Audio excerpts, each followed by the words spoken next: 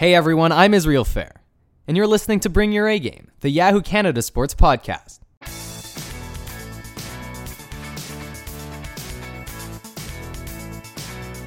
Hey everyone, this is Bring Your A Game, the Yahoo Canada Sports Podcast, and it's a special edition of the podcast today. I'm Israel Fehr. I'm joined by Yahoo Canada Sports editor Chris Young, and our special guest is Karina LeBlanc, and it's not going to be the last time that she'll be on with us because we're very excited about this. In case you missed it, Karina, longtime goalkeeper for the Canadian women's national soccer team, has joined Yahoo Canada to help us cover the games. We're very excited about it, and we hope she is too. Karina, thanks for being on the podcast.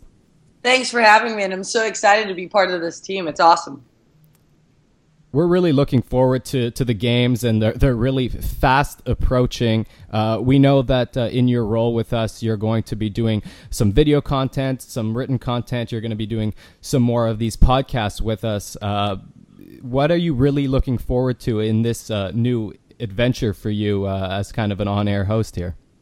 You know, for me, it's just super exciting to be able to go back to the Olympics with a different hat on. You know, for my almost 18 years of playing with Canada, it was one of those things that had so many interviews, and I wish people would ask me more of who I was. And what's exciting for me is I get to now help tell the stories of athletes and tell not only about their, like, the victories, but maybe some of their defeats and triumphs, and do it in a unique, different way. I think the Yahoo team has been great in terms of teaching me and educating me along the way, and I'm rediscovering myself now with a different hat, and it's just so exciting. I mean, I've gone to 2 Olympic Games, obviously, as an athlete, but now to go just actually watching, and I think I won't be nervous, but I bet you from the first whistle of any game, whether it's soccer or, you know, whether we're rowing, it'll just be a different adrenaline rush. So I'm looking forward to learning about this new adrenaline rush that Chris has told me about and so many people have told me about, and just being a part of the team of another team, but a team of telling the stories of the athletes and the events in the day. You were nervous? I don't believe that. Yeah, probably not, but it's just going to be a different rush, you know, and I think this is what it's about. It's, you know, when you retire as an athlete, you wonder when you're going to be able to feel that sense of it's go time, and I think going to Rio, it's just going to be, for me, it's a different type of go time. It'll be a go time of telling the stories. It'll be a go time of just watching the games and having no control and just being like, I guess maybe that's kind of what my mom went through, or maybe what everybody else went through. But I'm so excited to be a part of this team. I'm so excited to go to Rio and get to still hang out with the athletes and ask them questions and, you know, just watch them go through this journey that I've been through, but on the other side, and just watch it all evolve. Do you have anything to say about you know, going to an Olympics? You mentioned you've gone twice. How different was it each time, as far as you know, getting over nerves and all that kind of stuff? Yeah, that's a great question, Chris, because it was 2 different trips. My first Olympics was to Beijing, and it was our first time. And as an Olympic athlete, again, it's like your dream come true. Like you've played in the park on your own with friends growing up and being like, it's going to be the Olympics, and here it comes, and boo, I make a save, and the world goes crazy, and we win an Olympic medal. And, you know, we got there, and it was different. We lost again to the Americans. And I remember just the goal went in, and had my head down in the field and just crying and being like, God, that was quick. You know, it seemed to go by so quick, and we'd lost in the quarters. And for the remainder of the tournament, we got to go and see different events, take tons of pictures. I mean, I had pictures with, like, Kobe Bryant. I had pictures with the Williams sisters. I mean, I had an album of, like, maybe the greatest pictures. And then, but it was over. And I remember this last Olympics in London, we went in with a completely different mindset. Yes, we felt fortunate to be Olympic athletes, but it was a business trip. And our head was down. We didn't go to the opening ceremonies. We created a little opening ceremonies in our hotel because it was like, we're here to do one job. And our job was, again, the mindset was different. Our job, everybody goes to the Olympics and wants to win a gold medal. But our job was to try to inspire the nation. And again, going back to different games and different outcomes, what brought us back to our true north were Canadians. And it was just one of those things where it was a business trip, and in the end, coming home and seeing the reaction of Canadians, it was a bronze medal, but it's weird, but I wouldn't change that bronze medal for anything based on the reaction of how Canadians were towards that. So I'd say, and I remember the younger kids who it was their first medal Olympics in London, and we said, hey guys, I know this is a huge accomplishment, but guess what? This is a business trip. And I know you want to go out and take pictures, which we did last Olympics, but I couldn't even tell you where those pictures are now, but I know where the medal is. Good point. Did you find, Karina, that you went to fewer events? Like, was it more stay-at-home kind of? Because you see a lot of athletes, partaking in the whole spirit of it by going out and waving the flag for other athletes from Canada. Did you do lots of that? I think it's a bit unique and different for the soccer team, because we usually travel to different venues, so we don't just stay.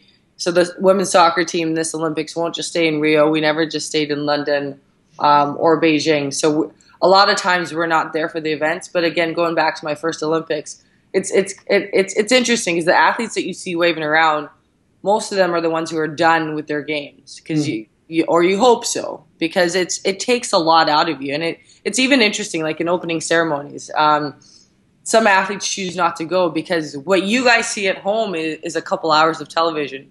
But to bus it to the Olympics, the opening ceremony, you sit and you wait, then you watch the show, then you sit and you wait, and then you go home. That's several hours, and that's taxing on an athlete. And so it's almost like you have to make a decision of, why am I here? The experience will be what it is, but the greatest experience is being successful. So, we went, again, in Beijing. I went to just about every event because we lost early.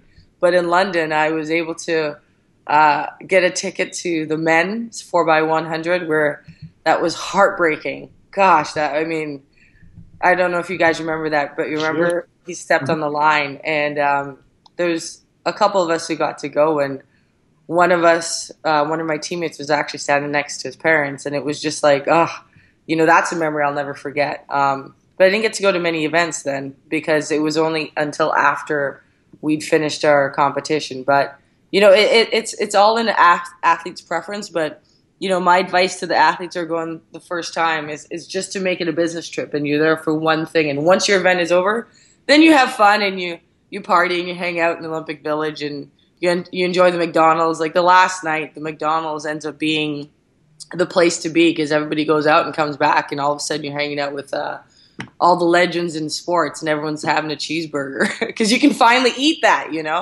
But usually it's the athletes who are done that are at those events. Well, here we are. Like we're 10 weeks or so to go as we're talking now, and we're into a steady news cycle of bad news with this Olympics in particular. And when you're an athlete, how much of that do you hear? It's interesting. Especially with social media these days, that you hear a lot more. Obviously, going into Rio, there's a lot of bad news. There's the Zika virus, which, there's conversations of, should we move the Olympics or it shouldn't be happening?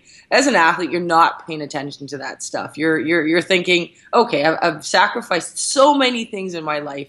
This is my dream. It's about to happen. And you almost have to separate what the media is talking about from your reality. And you have to trust your medical staff, and you have to trust your coaching staff and say, hey, you're not going to put me in a bad situation, right? Okay, I'm going to trust that, and I'm going to keep doing what I need to be doing and not almost wasting energy on that, because that's what it is. It's wasted energy because the games are going to go on. They're not going to be moved. There's no chance that you can say to Brazil right now, hey, let's move this. Like, after everything you've been through, this is going to throw things off. So you need to stay focused with the end in mind. And the news and the media, if you pay too much attention to it, it's just going to suck that energy that you need in training. Well, one of the storylines that I think would be difficult for an athlete to ignore is when you're talking about doping, and we know that some of the stories have come out recently that there was some more doping at the Sochi Olympics that has just been unearthed, and understanding that some of the political issues could be a little bit easier to ignore. And it does seem that basically in the run up to every Olympics, these are the kind of stories that come up. But as an athlete, when you hear that there are these really, really in-depth and detailed doping strategies for athletes that you're competing against, how does that make you feel? I mean, to be honest with you, it just pisses me off because, you're doing everything that you can do in fair play, the right way. I mean, there's days where you're working as hard as you can and you feel defeated. And in that moment, you know that someone's beating you because they cheated. It's one of those things where you're like, hey, if I'm doing it right and these are the rules, why are these people not getting caught? And again, I know there's a huge investigation ahead, but again, just my initial reaction about that is exactly why athletes try not to get too involved because, like I said, it pisses me off. That's energy, and that's a lot of energy. But at the same time, you just hope that moving forward that they get this right. They get this right and they catch the cheaters so that it can be a clean Olympic Games and the winners are the true winners of the events. It's almost like you have to wait 4 years now before the retesting. When the head of the IOC is calling this an unprecedented level of criminality around the latest round of allegations surrounding Russia and Sochi. This has gone beyond just an athlete and maybe a group of people around him indulging in a campaign. This gets right to the heart of state-sponsored criminality, as he calls it. It really is, isn't it? It really is another level of this whole story that goes back, all the way back to I guess it was Seoul, in 1988, where we first sort of were confronted by this. Yeah, I think that the difficult part about this is just finding the truth and trying to kill it as soon as you can. Because like you said, it's 4 years later. And imagine an athlete, you will replay that forever and ever. And sometimes it's a blink of an eye is the difference. And you'll replay what you could have done over and over and over again. And then 4 years later, you find out that you win. It's exciting, but again, it's so bittersweet, So I don't know how you get to the end of this. I think the discussion will always be there until there's a solution. But corruption is corruption. And, again, going back to the athlete's mindset, it's like you can only control what you can control. And, I mean, if you're going to sit there and, you're competing against a Russian and you're like, well, he or she's probably cheated, so I hope that takes away from the whole idea of it. But again, like you said, Chris, it's corruption at a whole different, deeper level that, we can only hope that there's an end in mind with this. Well, we'll be certainly coming back to this, I'm sure, in future discussions before we get there. But we are, what are we now, Israel? 10 weeks, I mentioned? Yeah, 10 weeks. 10 weeks. So this is like we're getting down to, the short strokes here. In general, where you've been hanging out a little bit out in Vancouver with the women's soccer team, your old friends. Where's this team at in terms of its, maybe its mindset, but also, its whole training cycle? Yeah, I mean, they're with the time of focusing down and closing in and thinking of all the things that may happen and making sure that they prevent as much as they can from distractions. I mean, the team right now is in such a high performance mindset. I had a chance to go in and see them, and the girls have just that laser eye focus in them, and it's like, this is it. I know the other day, one of Desiree Scott wrote 80 days away. And I remember reading that, being like, oh, just getting the chills, because for some time it seems so far away, and then all of a sudden it's sneaking up on you. But I think the athletes' mindsets right now is just to be the best they can be, but on point, and making sure they're not doing too much or too little. And that's the that's the great part of having sports scientists, and that's what the women's soccer team has. And so they're managing the training load, and they're trying to make sure that they peak for Rio, not before, not after. You know, the women's soccer team has 2 games coming up here in June in Toronto and Ottawa, and those are going to be important games. And it's trying to find a peak for those games a little bit, then come back down so that you peak again in Rio. And there's so much that goes into the preparation, but now it's the times, and I remember my Olympics where it was like 50 days out, and I sent an email. I'm like, "Hey everybody, love you, but I won't be available for the next 50 days because I'm gonna go for the Olympics." You know, it's almost like narrowing in that inner circle, because it's the weirdest thing, and people don't understand this, but friends and family, they love you to death, but they end up being a bit of a distraction. You know what I mean? Because nobody really understands what it takes. And even you think, like, you go to Olympic Games and your family and your friends travel. Now imagine one of them, their tickets gets messed up, right? So they're sitting there and they're like, "I can't get my ticket. What do I do?" And here you are a couple hours before a game, and you're like, "What? Why can't you?" Know what I mean? So it's about. Did that actually happen to you? Not to me, but one of my teammates, and it was in the first Olympics, and that's where I say you start planning now, so that, you know, there's a member of staff on point, so a family member can contact that member of staff and say, "Hey, you know, we didn't get our tickets. What should we do?" So that as the athlete, you're not sitting there worried whether or not your parents got in, because I mean, you love your family, and as much as you don't want that to happen to them, you actually cannot think about it. And you hear all the times of athletes just being like, you know, like, it was always the same, like, even to my loved ones, I'm like, "Hey, I love that you're coming to the Olympics, but just plan on not seeing me, because that's the best thing, because then you don't feel guilty, and then when you do get to see them, it's like, oh my God, we saw each other," you know? But well, who among your circle was the one you had to fend off the hardest? Have you met my mother? No. See, what happened in London is we had a point of contact. It was a general manager. So honestly, and by that time, I mean, it was my second Olympics, so everybody understood. But it's the little things that you learn from the first one that help you towards the second one. So, and that's what I think it's important for. And the COC has this in place where they give like these little, like, checklists of maybe you should do this. But again, it's learnings, and that's why I say the second Olympics was a completely different thing, because it became a business trip. And, you know, my mom wasn't ever stuck, but again, in Beijing, when one of our teammates, that was a panic attack, and of course your teammates like, "Oh crap, you know, my parents are stuck," and then you're like, "Oh no," and all of a sudden it becomes something. When, you know, the second time round, that definitely didn't happen. Karina, of course, at the Olympics, we're all able to watch and take in the events that you're participating in, but we're not there in the day-to-day, in the preparation, and the grind to get ready for it. Can you walk us through what one of the days like today or tomorrow would be at this point in your preparation? So prior to the Olympics? Yeah. I mean, it would just be, I mean, I know the girls right now, they're having, so they would get up, have a meeting to talk about the session.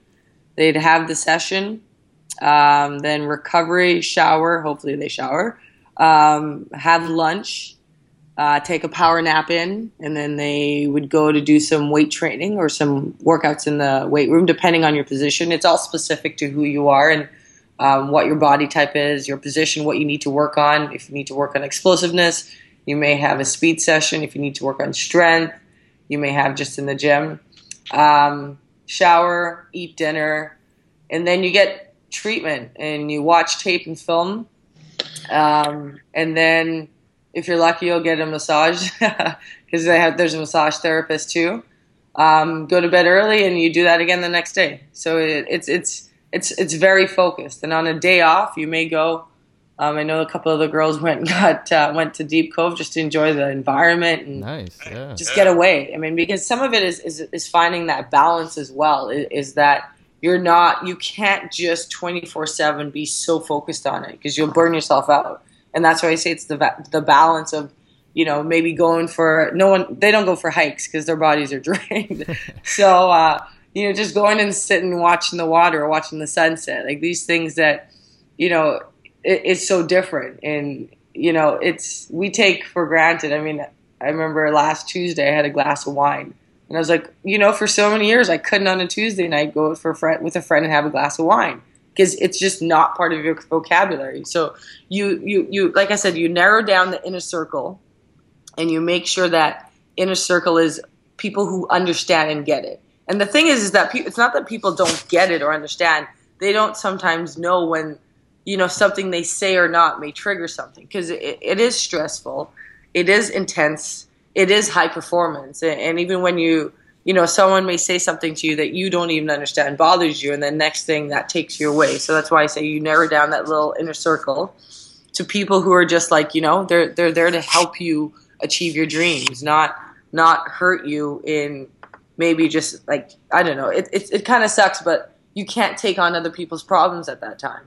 It's not that you're being a bad friend because, I mean, for me, I'm someone, if a friend of mine is going through something, I'll like feel that for them. So it's almost like, I'm sorry if you're going through something, unless it's catastrophic.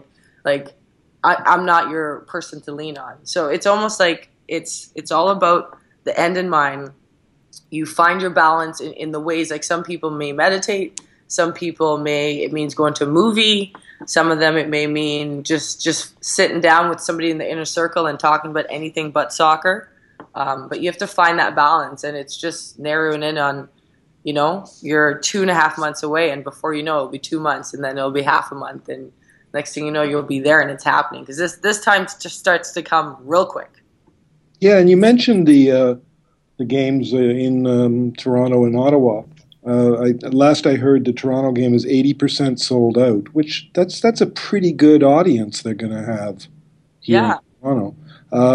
And that's almost like that runs counter to what you just said. I mean, you want to enjoy that. You want to take that in. You want to take that with you almost. That energy you get from that crowd. Yeah, I mean, and that's part of the process and the journey is like there's energy that you take that adds, and then there's energy that you take that subtracts. And playing in front of a sold-out crowd before you leave, knowing that it's Canadians like almost lifting you up and saying, go do it, go be great, go be a great Canadian, and hopefully bring home a medal. And that's the stuff you store into your mind so that before the first game, you go back and when you visualize, you're remembering that feeling of being home, and not necessarily being in a foreign country. And, you find a way to, the cheers become cheers of your friends and family because you can now take that game in Toronto or in Ottawa and be like, okay, yes, this is why I do it. When you play in front of a big crowd like that, you look in the stands and you just like take a scan and you see who's there. And it's incredible now because the game has grown so much. I mean, when I started, there was like 8 people in the stands. So, I mean, you go back and you see games now. It's not just young girls. It's young girls and boys. It's men and women of all ages. And you take that scan and you see the passion that Canadians have for you and your team. And that's what adds to it. And that's what, in the tough games that will come ahead in Brazil, sometimes that's what the difference is you're like, you know what, I'm here playing for my country. John Herdman said to us, there's 2 people that get to wear that flag on your chest, those that protect and those that inspire. And he said, go be inspiring. And it's one of those things where you take in a sold-out crowd like that and you're going into the Olympics and you put that, and you're like, when you put that jersey on, those are the moments that you remember. Well, that sounds like a good way to end it, as we've just chatted here for about 20 minutes about really what it takes for an athlete to get ready for the games, how they handle some of the distractions. And we're really excited to have Karina on board. And we're looking forward to doing a few more of these podcasts before the games. And, of course, during the games, we're going to be having a ton of coverage on Yahoo Canada Sports. So, as I've said before, we're very excited that Karina has joined the team. We're happy to have her with us and that she brings us some expertise, brings us closer to the Canadian athletes that you all want to watch and root for this summer. So thanks again, Karina, for doing the podcast. And we look forward to talking to you again soon. Thanks for having me.